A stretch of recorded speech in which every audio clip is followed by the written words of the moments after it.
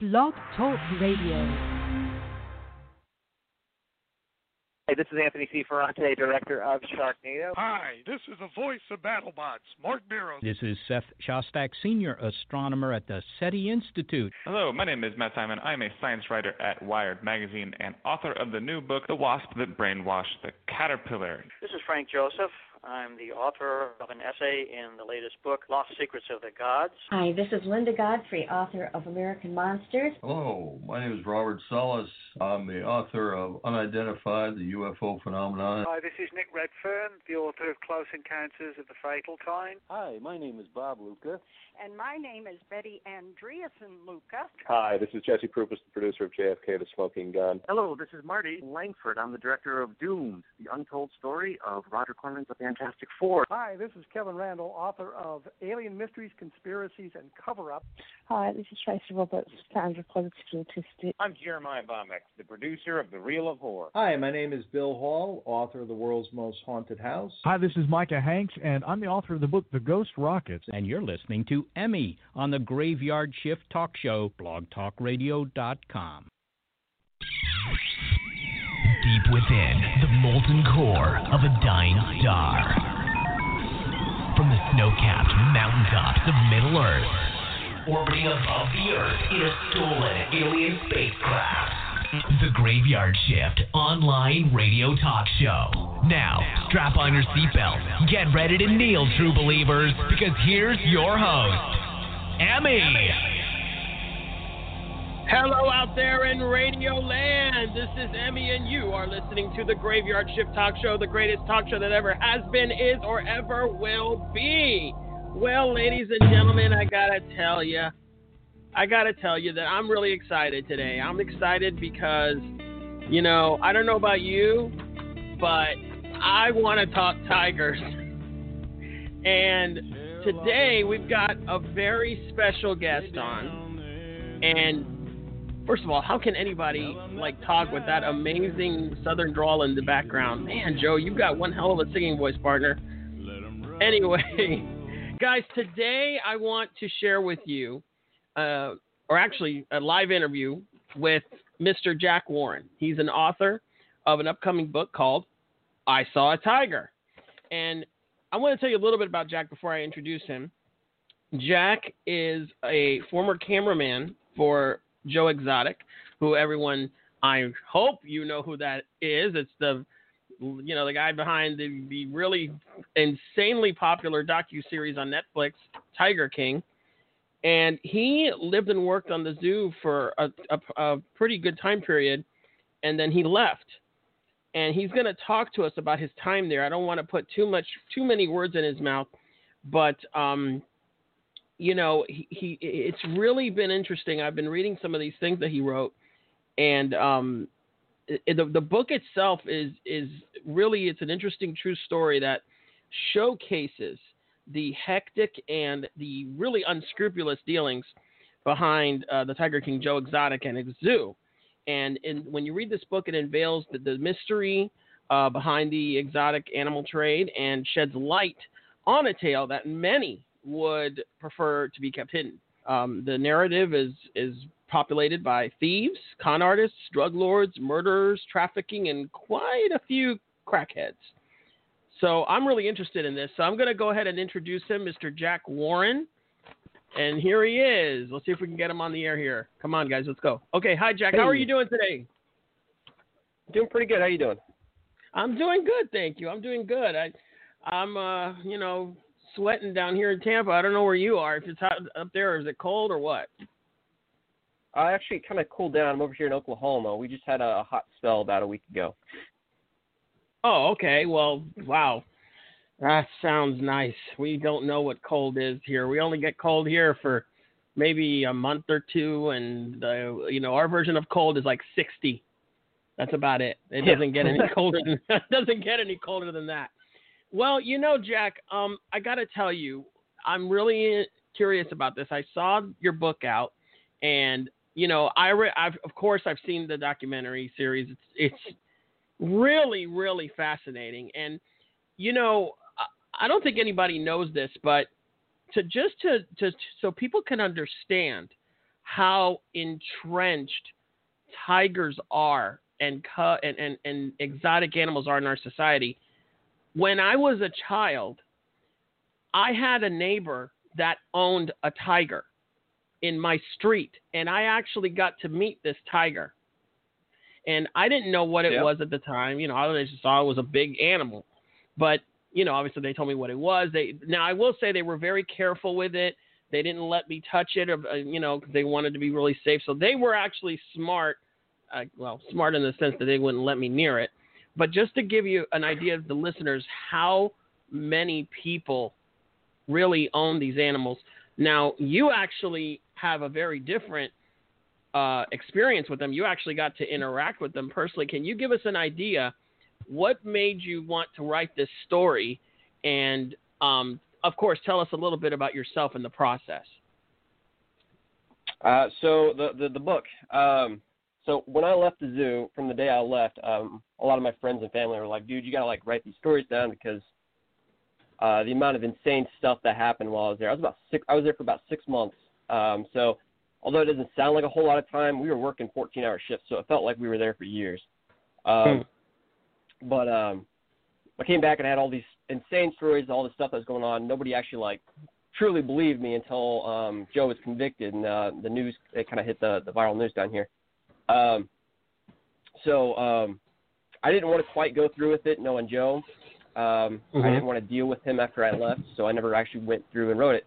After the docuseries came out, I said, screw it, I'm going to write this. I'm going to tell people what actually really happened there. Because the docuseries, although, you know, a lot of crazy stuff happened there, that doesn't even scratch the surface. There was so much more that happened on the zoo that nobody even talks about.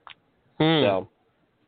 Wow. Well, I mean, that's amazing to hear because they go over quite a bit. But you do get a sense that there is a lot of stuff missing because, for one thing, all of that stuff that was in that one building was destroyed in the fire, that they're still talking about whether Joe did it himself or whether it was arson. But anyway, we'll get to that. But I'm curious. Tell us what are some things that you saw? What was your experience working for Joe and working at the zoo? It's undescribable. Joe is he's got this demeanor around people. When you first meet him, you think he's this amazing guy. You get a lot of respect for the guy, and then after a week of being around him, you realize that this guy is actually pretty horrible. He does a good bit of meth, and you know when he's doing it. It's one of those things, if you haven't seen someone tweaking, you wouldn't know that he's on meth, but if you've been around enough people that have done drugs, you know. So he would come in, and he would be kind of hard to explain. He would just be super, super upset over the smallest things. He would want something done one way one day, and the next day he'd completely forget about it and want something completely different. He would do these insane things. He would fire people on the spot over really stupid things. He was just a really horrible person to work for. Wow.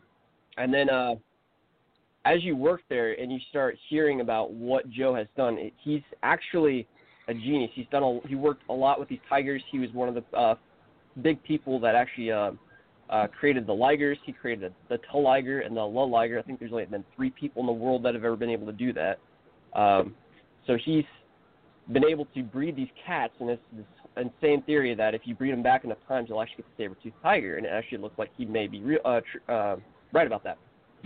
So it's one of those things. You get a lot of respect for the guy, but at the same time, since he is technically a genius, that amount of smart comes with that amount of crazy.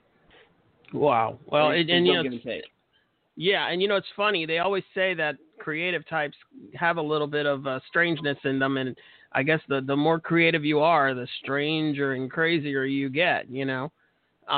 So did he have? I mean, what kind of things did you do there when you first started out? So when I got there, before I got there, I was working commercial work. I was doing some video work for different small businesses and whatnot, doing advertising and all that fun jazz. So I actually applied to the job through a Facebook post I saw online through a filmmakers forum where they'd post different job opportunities and whatnot. So I went and I got the interview the next day. I went down there. He asked me one question. It was can I do the job? I said yes, and I was hired on the spot. So my job was I was supposed to be the cameraman for his live TV show that he did. I said TV show. It was more like an internet web series. Right. I would walk around the zoo with a camera, and I would film anything that I saw, whether it was with Joe or the employees and all that fun jazz. We also took tours, or we did photos for the tours that we did on the zoo. So anybody that was interacting with animals, we'd take photos for them, and we'd sell them there as well. After I was there about a month and a half, I ended up running the studio. I had about 2 other guys underneath me, and we ran through so many employees so fast it wasn't even funny. People would quit like 2-3 weeks in because of Joe. Wow. Okay. That's wow. So he went through a lot. I mean, and I did see in the documentary that people kind of came and went. There was I mean, the timeline, there was a period of time where he was really just getting increasingly agitated because of, Carol Baskin. And he was just firing people left and right. But from what you tell me, he was doing that from the get-go. And it seems like I got there in 2017. So I believe the lawsuit with Carol was 2012 or 2014, something like that. Okay. So he already had this huge hatred for Carol. They've been going at it before even the lawsuit, because they had this kind of small war going on, which kind of led to the lawsuit. Right. He would either fire people or they would quit because Joe is just a horrible person to work for. One of the guys you saw in the documentary, Eric Cowie, he's been there for, I don't remember if it was 5 years or 10 years now. And he saw so many people go through the zoo that any new recruit, he wouldn't remember your name until you gave him a reason to remember your name. You were known as the number of employees that he had seen come and go. So I was like number 223. Wow. Oh, my gosh. Wow. And, I mean, just so everybody can understand, it's hard to really see from or to tell because of, the way that they filmed it. But this zoo that he has, it's massive. It's huge.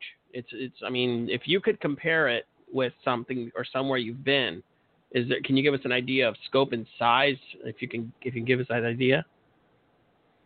I believe it was 14 acres. Wow. As for size, I don't even know. The other part is like the zoo is big. We had 210 tigers and over 80 other animals. Oh my gosh! Wow. But there's a big chunk of the zoo that wasn't even part of the zoo. It was kind of this back area, and we had a bunch of other animals out there like deers and some of the tigers or other animals that have gotten sick or just getting kind of old, and they don't look that great, so we keep them back there. So that kind of brings me to my next question. So one of the things that the docu-series brought up is this very sad truth that a lot of the owners of these zoos, they participated in, killing the tigers and killing the animals when they got up to a certain age. If they decided that they just weren't marketable entertainment-wise, they would just do it, probably away from prying eyes. I think I used that word incorrectly, but anyway, did you ever see anything like that at Joe's Zoo? Did you ever see him do this, or see anybody do this, or did he, or when the animals got to a certain age, did they just go to that area until they got old and died naturally? Yes and no. Most of our older tigers that I know of, they would stick around unless they didn't look good or they weren't pretty or something or other. And then Joe would gave us the impression that he was selling them. Apparently, I believe it was after his first or second video crew. I was one of the last crews. He stopped telling the cameraman to film anything related to him putting down a tiger. So I didn't hear much about it. I always thought they kind of were sold off. There was a day though. There was an incident where an employee got hurt around I like to call them tiger toddlers, because they aren't full-grown toddlers or tigers, but they weren't like babies. They were like a full-size dog size. They got hurt by one of them, so Joe thought he was aggressive or something or other, so he took it back to the back and was going to shoot it, and I guess decided not to do it. So that tiger ended up living. but I don't know which one did get shot. I believe he did shoot one that day. Yeah. Well, but from what it sounds like, it's nowhere near like what happened with this. That I forget the name of the other gentleman that owns that zoo down south, but the one that Joe kind of idolized a little bit. But okay, and so give us an idea. Go ahead. You were going to say. Yeah, so Doc Antle, he would kill the baby cubs once they weren't making money. Joe wouldn't do that. He would actually sell them. He would sell them and get about $3,000 for each tiger cub. Right, and that actually connects to my next question. So some people, I know they touched on this in the docuseries, but just in case, again, for someone that may not know, they might think, well, how does somebody make money in this? Because, for me, before I watched this, I knew about, I live in Tampa, so I know all about Big Cat Rescue. In fact, I've been there several times. And I actually interviewed Carol Baskin before when I worked at Clear Channel. We had an interview with her, and I wish I still had that. I really wish I still had that because I'm curious. I can't really remember the details of the interview. I think it was just a fluff piece because we didn't really know.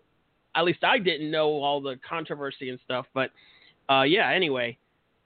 So when people go to this, so how does he make money? So he makes money from people. So is there an admission and then they pay that admission, or is it like a donation and then they pay for cub petting and all this stuff? Can you give us a little bit of background on that?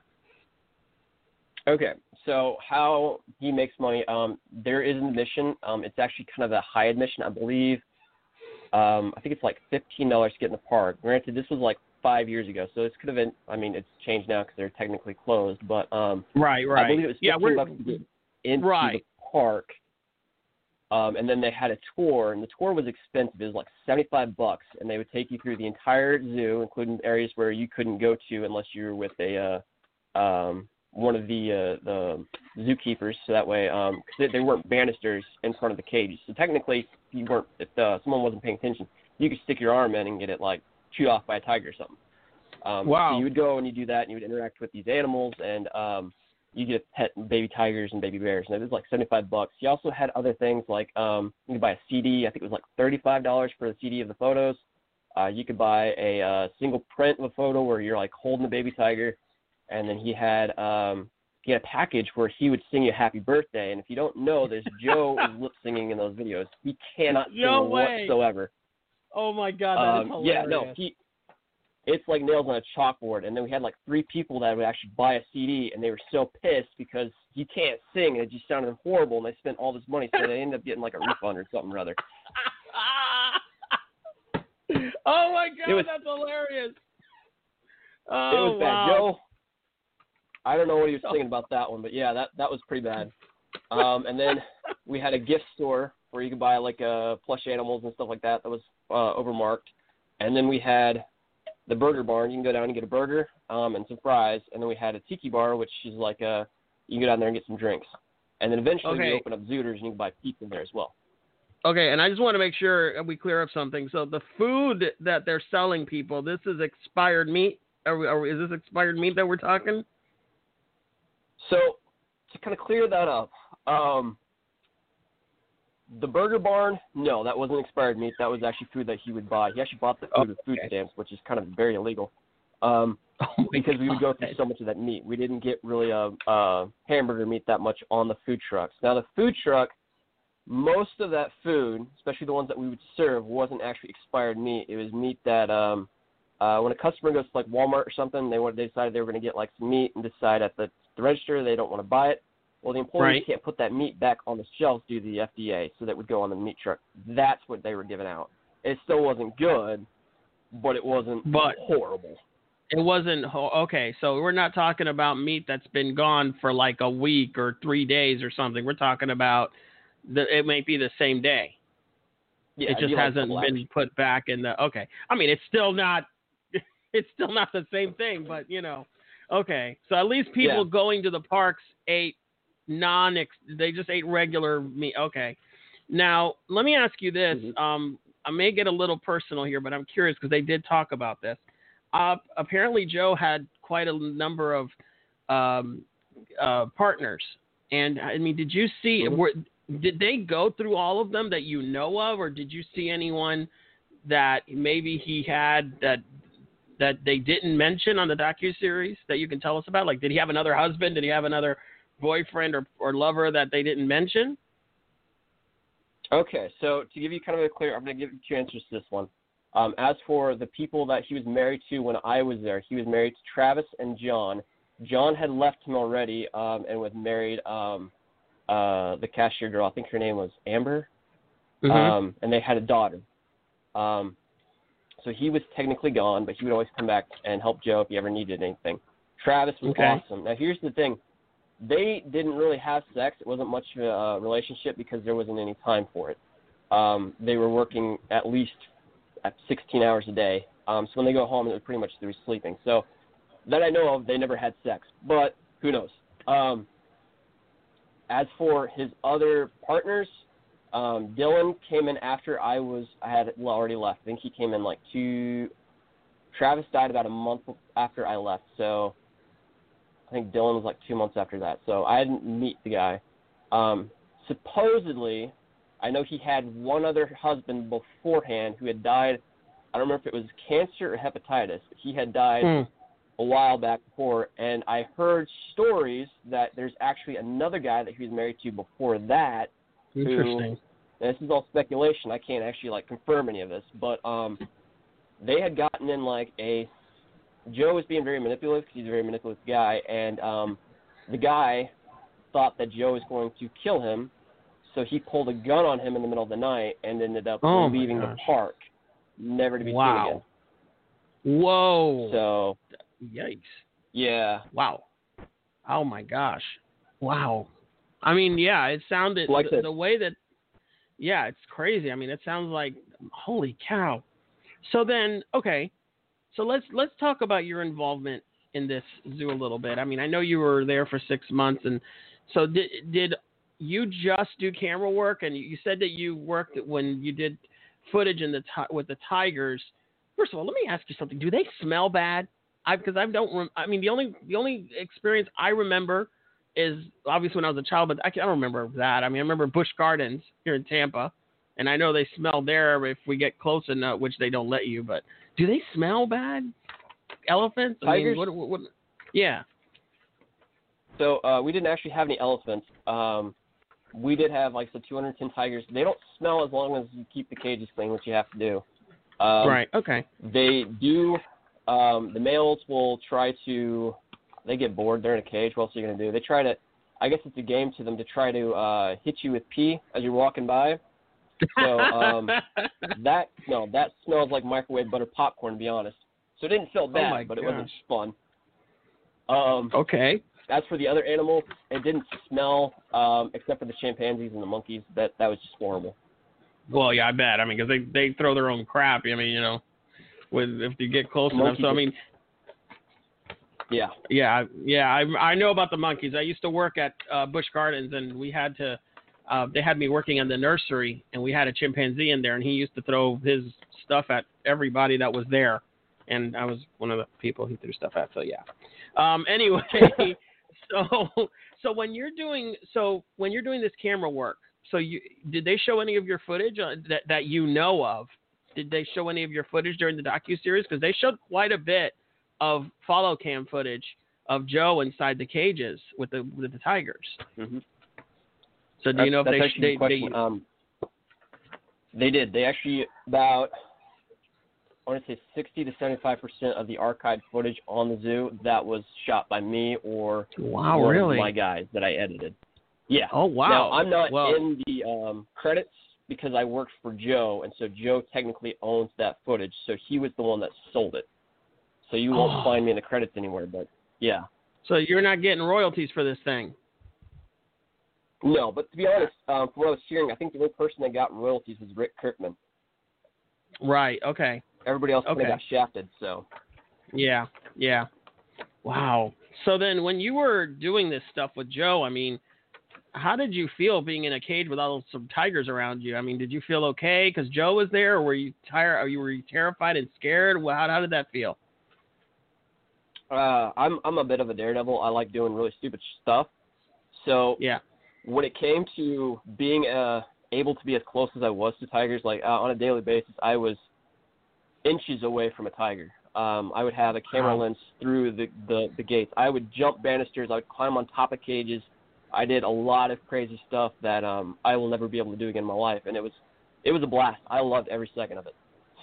Wow, I bet you did. I mean, I don't know how you did that, man. I would have been terrified. I would have been like, oh my God, because I'm a coward. So, were you the one that was filming when Joe got, like, there was a part in the docuseries where a tiger grabbed him by, I think he was doing a commercial for something, and I guess he was doing a commercial for that reality show.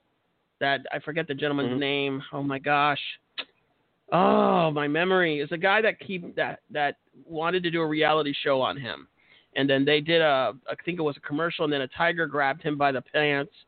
And then it got to a point where, I think Joe was like, okay, he got really pissed at that. Like I don't want to say he actually shot at the tiger. I think he shot in the air or something. I may be remembering that incorrectly. But was that you filming that, or can you tell us a little bit about that? No. That I know of, I believe Rick Kirkman shot that, or his crew did. From the story I've heard, he shot that tiger. Oh, really? Yeah, he did shoot the tiger. Yeah, so the tiger's dead. Oh, wow. Okay. But yeah, that was Rick Kirkman. He was I want to say the second crew he had, which was about, I want to say 3-4 years before I got there. And can you just, that's really something. Wow. And I know this is not necessarily the same subject, sort of, but so you had a lot of people coming through that park.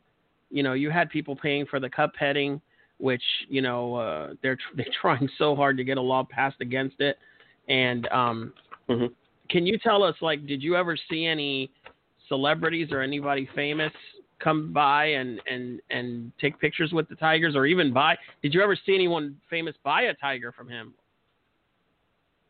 I saw Shaq. Shaq came in. He's huge. Yeah, he is. Cool. He bought a tiger, but he didn't actually take it home. He kind of just sponsored a tiger there. I think he actually has 3 or 4. Oh, I see. Okay. And then we had 2 porn stars that came in. That was about it. Oh, wow. Okay, that's interesting. Yeah, I knew about Shaq owning a tiger. I didn't know that, or rather sponsoring one. And I actually did meet Shaq once. And I'm a short guy, and he thought that was hilarious. So he would put his hand on my head, and it's like his entire hand just fit all around my face. It was it's like, what am I going to do? Get your hand out of my face? I mean, the guy could squeeze my head like a melon, for crying out loud. And I've got a really big head, so, yeah. So anyway, okay, that's curious. And what I wanted to know is, when you were writing this book, you mentioned that there were things in the docuseries that they didn't show. So what are some things, and we may have touched on this during the interview, but what are some things that you think they should, that maybe they should have shown, or they couldn't because they didn't have footage of it, that you could tell us about? Obviously, I don't want to spoil your book, but kind of give the readers a little bit of motivation, more motivation to read it. Yeah. So the whole big point of the book is to kind of not only shed light on Joe and the zoo. It's mostly on his relationship with the employees, and more importantly, the employee stories. About, I want to say, a good 75% of the employees there were either ex-felons or they were felons on the run. And they did anything from small petty crimes to, larceny or theft, to big-time stuff like murder and drug trafficking and sex trafficking. 3 of my roommates were huge. They had done some stuff. One of them was involved in sex trafficking and prostitution. The other one was involved, or had just murdered a man and was on the run. And the other one was a major drug distributor for, I believe it was a cartel. And they did a lot of the drug distribution for Oklahoma and the Texas area. What? Oh, wow. Yeah. That's amazing. Wow. Okay. That is crazy. So then, one moment, please. Sorry about that. I had to cough. Okay. So, wow. So then What about? I mean, forgive me if you don't want to talk about this. It's okay. I understand that. The subject of Carol Baskin is a bit of a sensitive subject with anybody that's ever worked at that zoo. But did you ever encounter her? Did you meet her, or do you have anything interesting to tell us about her specifically? So no, I never actually met her. I never sat down and had a conversation with her. I didn't interview her like you did. So I don't really know her other than stories from Joe and the others. I have seen her off the zoo. I had gone down to Florida to see Big Cat Rescue at one point in time. I have seen her, but I haven't actually talked to her, so I don't know her. From my impressions of her, from Joe and also seeing her and how she works and whatnot, she's a very scary woman. Yeah, I don't know if she'd get be the nicest person in the world, but yeah, I mean, I get that from what they show. I mean, I don't. Again, I remember that I interviewed her. I'm sure it was a fine interview because I'm sure it was just a fluff piece. So she was probably as nice as you can be. But, I remember being in that place. It didn't feel like a normal zoo. It felt strange. I was like, what is this? And I remember they were really strict about what we can do and where we could go. And it didn't feel, it didn't feel like, I don't know if you're familiar with Laurie Park Zoo, which is that's the zoo in our area, aside from Busch Gardens. But, when you go to Laurie Park Zoo, it's not, they don't tell you, oh, you can't go to that part of the park, unless it's the employee, but that's obvious. It says employee area. So not to go there, but they don't tell you, you see penguins, they don't tell you, well, don't go where the penguins are, and good Lord, who wouldn't want to go where the freaking penguins are? So now I'm curious, when you said you saw her, so did you go with him when he did his roadside protest near Big Cat Rescue, or did you go there with him? No, that was after I left the zoo. Oh, that was after you left. Okay. I just thought, oh my gosh. And do you have an opinion, by the way, about? And I swear this is the last question I'll ask you about her. Do you have an opinion about her husband, or her ex-dead husband? Do you think that some people say that she's the one that killed him, and others saying they don't know? Do you have any opinions on that? It's okay if you don't. So I'm actually kind of glad you brought that up. So as for whether she killed him, I'm pretty certain. I think everybody is. The funniest bit about all of this whole mess is the fact that Joe technically won from behind bars, which is insane. I don't know if you've been following the news and what's going on with her, but she has closed Big Cat Rescue due to all the hate that is going on from the docuseries. The only way they are getting fed, from what I understand, is through her estate, right? Mm-hmm. So they just found out that she forged the will. They don't have proof that it was her, but somebody had forged it. So the daughter of, what's his name, Don Lewis, that person that was actually supposed to get the estate, she's suing Carol, and it's pretty much going to be an open-closed case. So she's going to lose the estate, which means that she's going to end up losing the zoo. And although she owns Joe's zoo now, she's going to end up losing that. I was going to ask about that, yeah. Anymore. Jeff doesn't own the zoo anymore, so the only way, supposedly he's opening up another zoo over by the Oklahoma-Texas border. But the truth of the matter is, in the lawsuit, Carol owns all the vehicles on the park now. And I don't know if she owns them right now or if it's in the 120 days, which is about 4 months. But the truth of the matter is, it is nearly impossible to move 210 tigers and 80 other animals in only 4 months, especially when you don't have money. Right. So that zoo might get some animals, but it's not going to be the same zoo. So Joe won. He got what he wanted. That's curious. That's interesting. Absolutely insane. Okay. Yeah, it is insane. I mean, I saw that story about her owning his zoo, and I thought, oh my God, it finally happened. But now hearing what you said, I mean, yeah, if she's going to lose it because of that, that would definitely mean that he won. So, I mean, let me ask you this. I mean, now that you said that, I mean, you talk about the way he is. I mean, I don't know if there's a way I can, let me see if I can ask this question would you be happy for him if that were to happen? Like knowing that if she just completely loses her zoo and loses his zoo, how would that make you feel as somebody who worked for Joe and knowing how he treated people? How would that make you feel? So that's going to be kind of an interesting one to answer. Knowing Joe, honestly, I wouldn't care. But if it was, since I followed the story since for 5 years now, I have a lot of respect for the fact that he was able to do that. Granted, it was all accidental, but it's one of those weird coincidences where everything kind of just fell into place. I'm happy that technically he did win, simply because Carol did start this. She started the war by going after Joe, and then Joe kind of took the fall for it because Joe was being a dumbass. But the fact that he was able to write his name, even though he didn't really write his name, he got his fame that he wanted, and now Carol is out of the picture. She lost the zoo. It's one of those, karma is a bitch. So it's funny to watch that happen. And maybe Karma's name is Carol Baskin. Who knows? We don't know that. Right. You never know.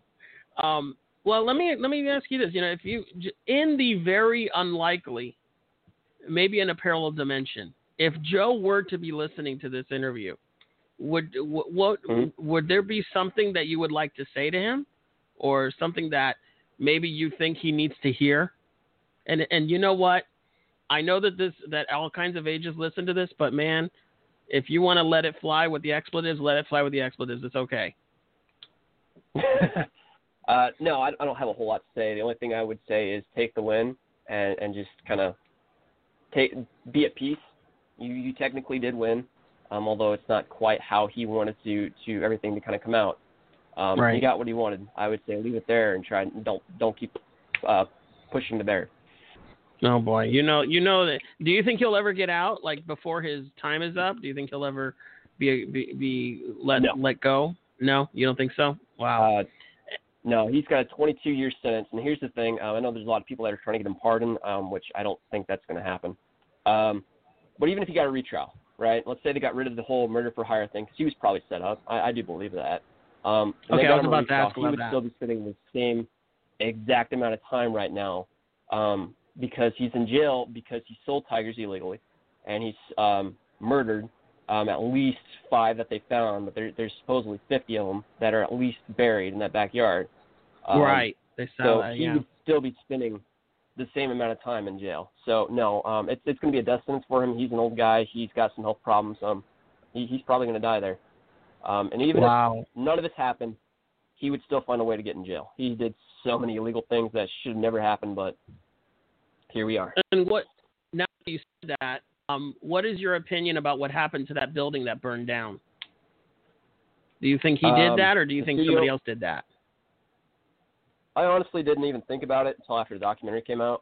He always blamed Rick Kirkman and Carol Baskin hiring Rick Kirkman and this whole crazy story. And from everything that I've seen there, I could 100% believe it.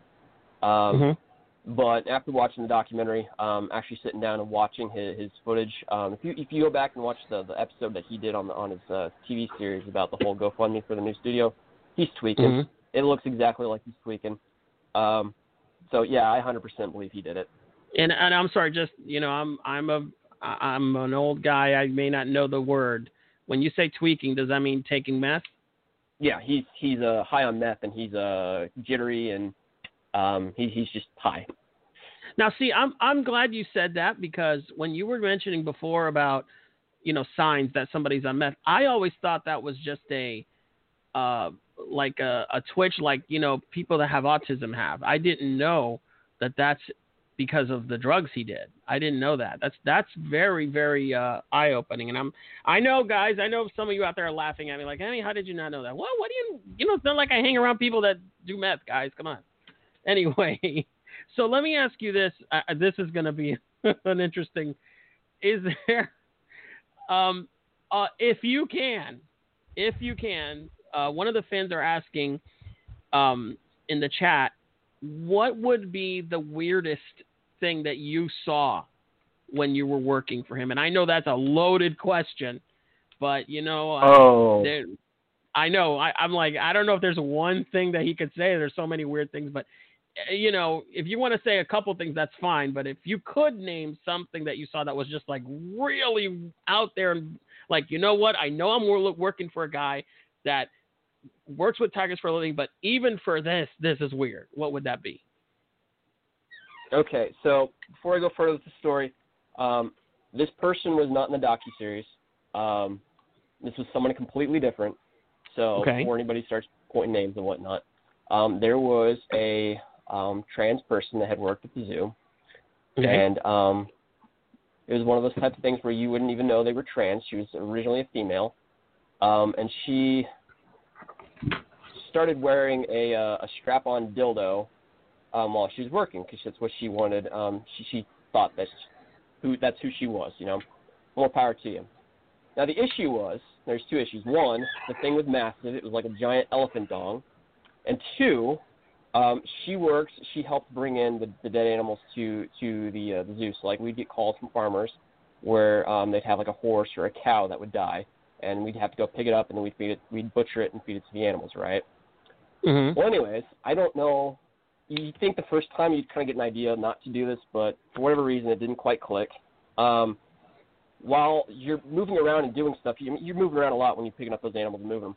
And so this is in Oklahoma, which is kind of a more kind of conservative kind of a state. You know, we don't have issues with gays. There's a lot of older people that they're not quite okay with it just yet, and the LGBTQ and kind of a lot of that kind of fun stuff. Anyways, as this person is moving the cow, the dildo came off and it would fall on the ground, and you just see this farmer who's looking at this person being like, what the hell just happened? And then, of course, all the embarrassment that's going on there, right? Oh. And so you would think after the first time you'd either secure it a little better or something, but apparently they didn't quite get that kind of memo. So, yeah, it ended up happening just about every time that she would. Did they pick it up? I mean, did somebody pick it up, or did they just leave it there? I mean, it was this awkward moment where, you know, you're just standing there and you're like, oh, crap, this has actually happened. No one's saying anything, and the farmer's just like, what did I just see? And they're trying to trying to play off cool.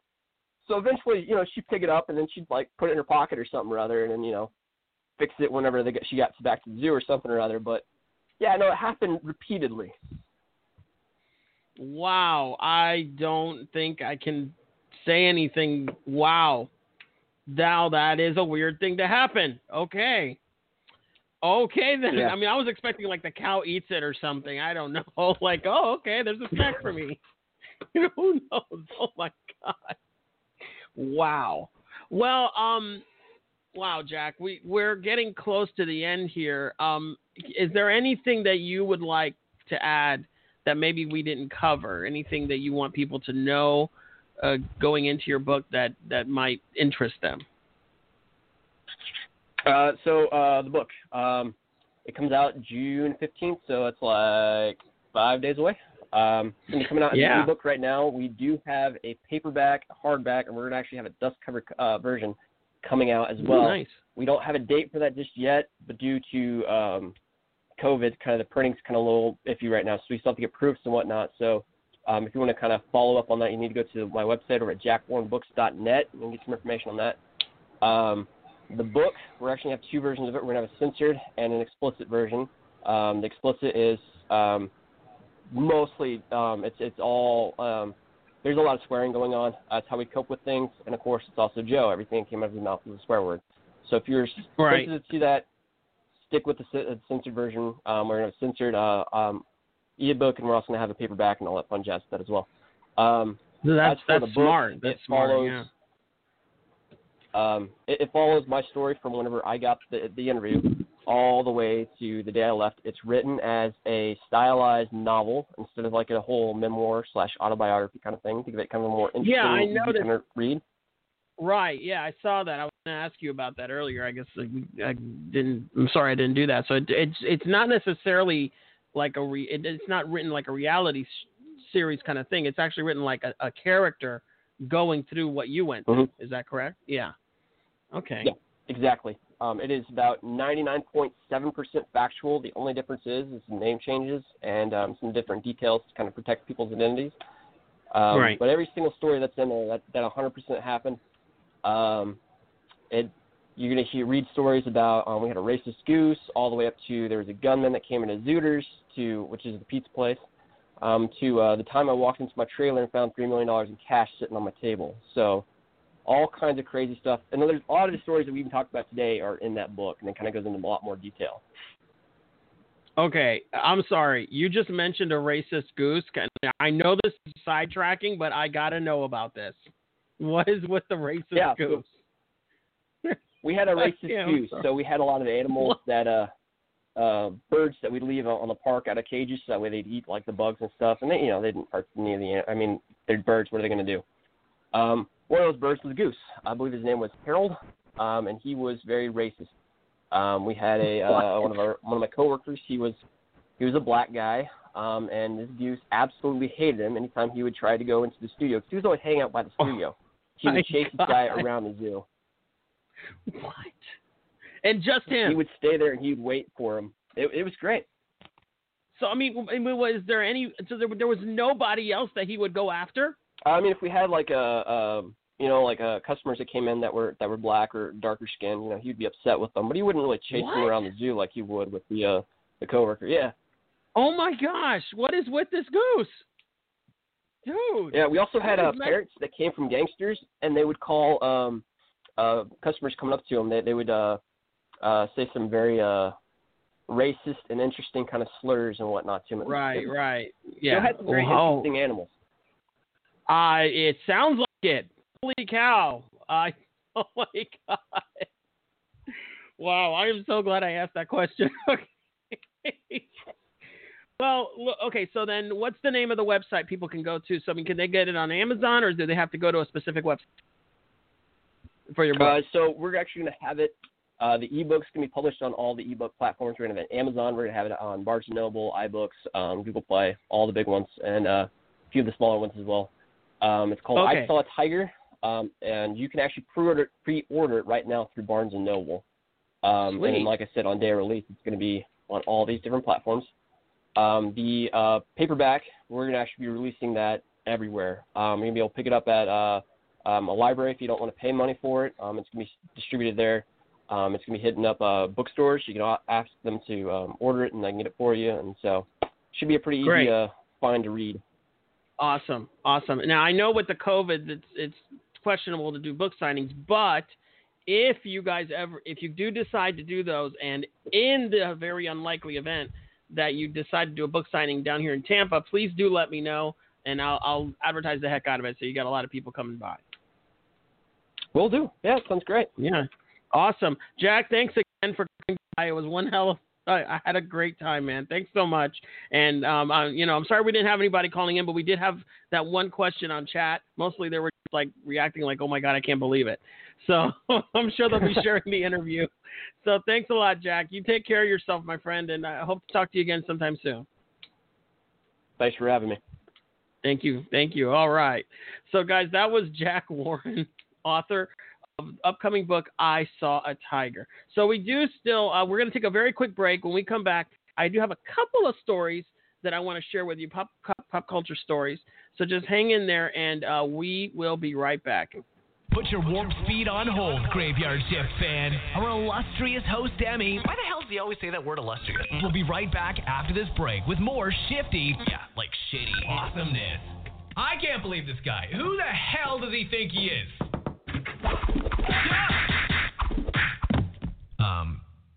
Oh. Okay.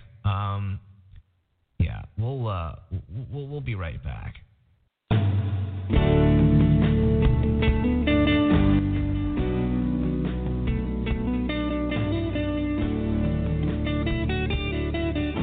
You're listening to the Graveyard Shift Talk Show with Emmy. If you want to call in, you can. You can call in at area code 516-595-8313. That's 516-595-8313. Emmy will be right back. Jungle, let them roam their land. Then stand back and marvel, what a beautiful cat. 'Cause I saw a tiger, now I understand.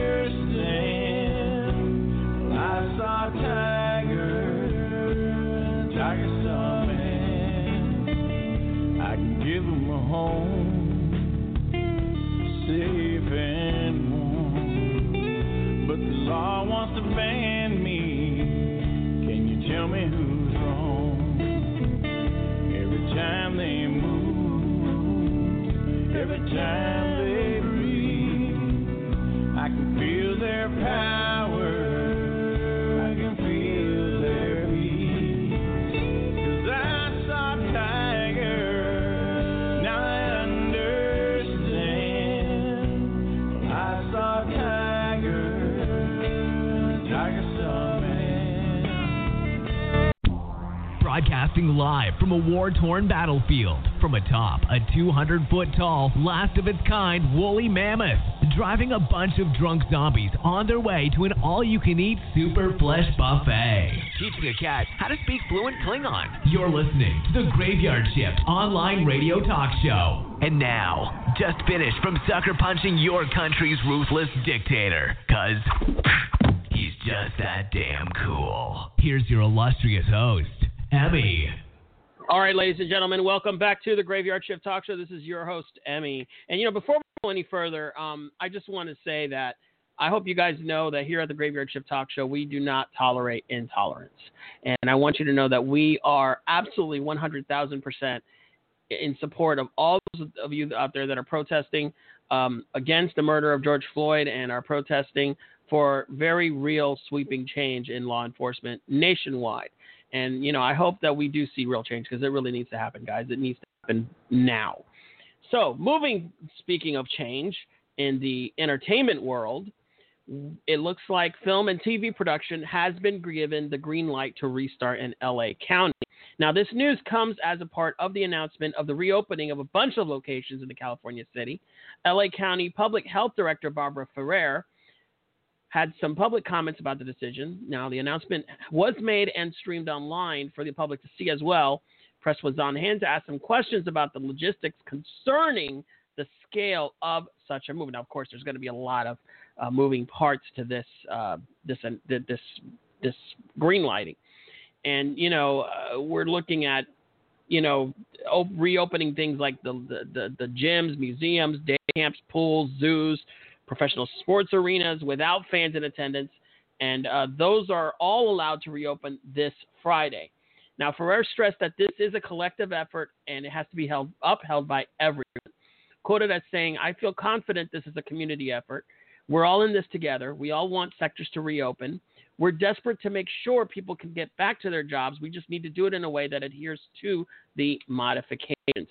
So I guess we'll find out more about that as it happens, but I know our friends that are in film making over there are really happy. I know here in Florida, man, we wish, we really need a lot. Things have been improving in production. I was booked in a commercial not that long ago, so I'm really happy about that, and hopefully we can get more films done here in Tampa, and they don't have to go and do it in Atlanta and a fake Ybor up there. I'm sorry, but that's true. If you don't believe me, look it up. Fake Ybor in Georgia. I think it's in Atlanta. I'm not sure where it is.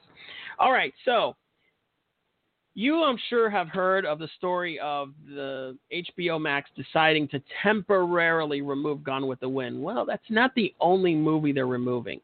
Batman, Wonder Woman, Justice League are all leaving HBO Max in July. Additionally, what has also been confirmed is the Batman vs. Superman Dawn of Justice, Suicide Squad, Batman Returns, Batman Forever, Batman and Robin, Catwoman, Jonah Hex, and The Losers. I can tell you right now, the one that I really don't care about leaving is Catwoman, Jonah Hex, and The Losers. Everything else, why? Well, unfortunately, it was not immediately clear why the films are leaving, but they will only be available for the first month of the new streaming services launch, and nobody knows when they might return. Now, don't fear. They do have a collection of DC movies that will rotate on the platform. A new batch is coming in July, and then another one is coming in August. Now, the batch that is right now will be returning. More recent titles like Aquaman, Shazam, Joker, and previous titles like Green Lantern and Supergirl will remain on the platform. Now, this news, if you know, it comes on the heels after the surprise announcement that Zack Snyder's cut of Justice League, it exists and will finally see the light of day on HBO Max in 2021. So that should be interesting. Now, getting back to what I was mentioning about Gone with the Wind. Now, this has been going through a lot of heated debate. Everybody knows what this movie is. I mean, it's one of the most classic films and most highest grossing films of all time. It's actually the highest grossing movie of all time, if you adjust for inflation. But unfortunately, you cannot stream the movie on HBO Max, at least for now. The way that they quoted, there's an HBO Max spokesperson that sent out a note to all media. Gone with the Wind is a product of its time and depicts some of the ethnic and racial prejudices that have unfortunately become commonplace in American society. These racist depictions were wrong then and are wrong today, and we felt that to keep this title up without an explanation and a denouncement of those depictions would be irresponsible. These depictions are certainly counter to Warner Media's values, so when we return the film to HBO Max, it will return with a discussion of its historical context and a denouncement of those very depictions, but will be presented as it was originally created, because to do otherwise would be the same as claiming those prejudices never existed. If we are to create a more just, equitable, and inclusive future, we must first acknowledge and understand our history. And you know what? I do agree with that, okay? Now, I just want to clear up something. They're not getting away with getting rid of it for good. It's just I think they're going to do one of two things. They're either going to put a little disclaimer in the front, which some movies already have that. If you can Amazon, I'm sure you can find. I don't remember which one's off the top of my head, guys. In fact, I think Gone with the Wind might be one of them on there on Amazon Prime, if it's still there. I don't know if they did the same thing. But, they'll have a little disclaimer basically stating what I just quoted. They'll either do that, or they might do a short video roundtable discussion of the movie before they actually show it. Either way, I'm okay with it, because, we need to say that what you see in this movie is not okay. And by the way that they treated both of the black actresses in that film is irreprehensible. I know Hattie McDaniel, that they gave her an honorary Oscar, or they gave her an award. I forget. I don't know if it was an Oscar, but they gave her. No, I think she did win an Oscar. But anyway, she wasn't exactly treated the way that the other white actors and actresses were treated. And I don't want to say what I think the name of the other black actress was, but the younger one that I forget her name, but please forgive me. Sorry. But anyway, she was also not treated that well either by the in the sense that she wasn't treated the same way that the other cast members were treated. And that's just something that's been a long understanding thing that people just knew in the industry. And it just happened for a long time. And, let's face it, that if you've seen that movie, Hattie McDaniel makes that movie. I mean, she is the star, in my opinion, of that movie. Yes, Vivian Leigh and Clark Gable are great, but come on, she makes that movie. Now, we don't have time to go over the rest of the stories, guys, but there you have it for today. I want to thank you for listening to my interview with Jack Warren. I hope you can get his book. Remember, it can be purchased at most bookstores online, Amazon and Barnes & Noble on the 15th of June. And we want to thank Jack for coming on by. So thanks for listening, guys. This is Emmy of the Graveyard Shift Talk Show. Get me out of here, nuclears.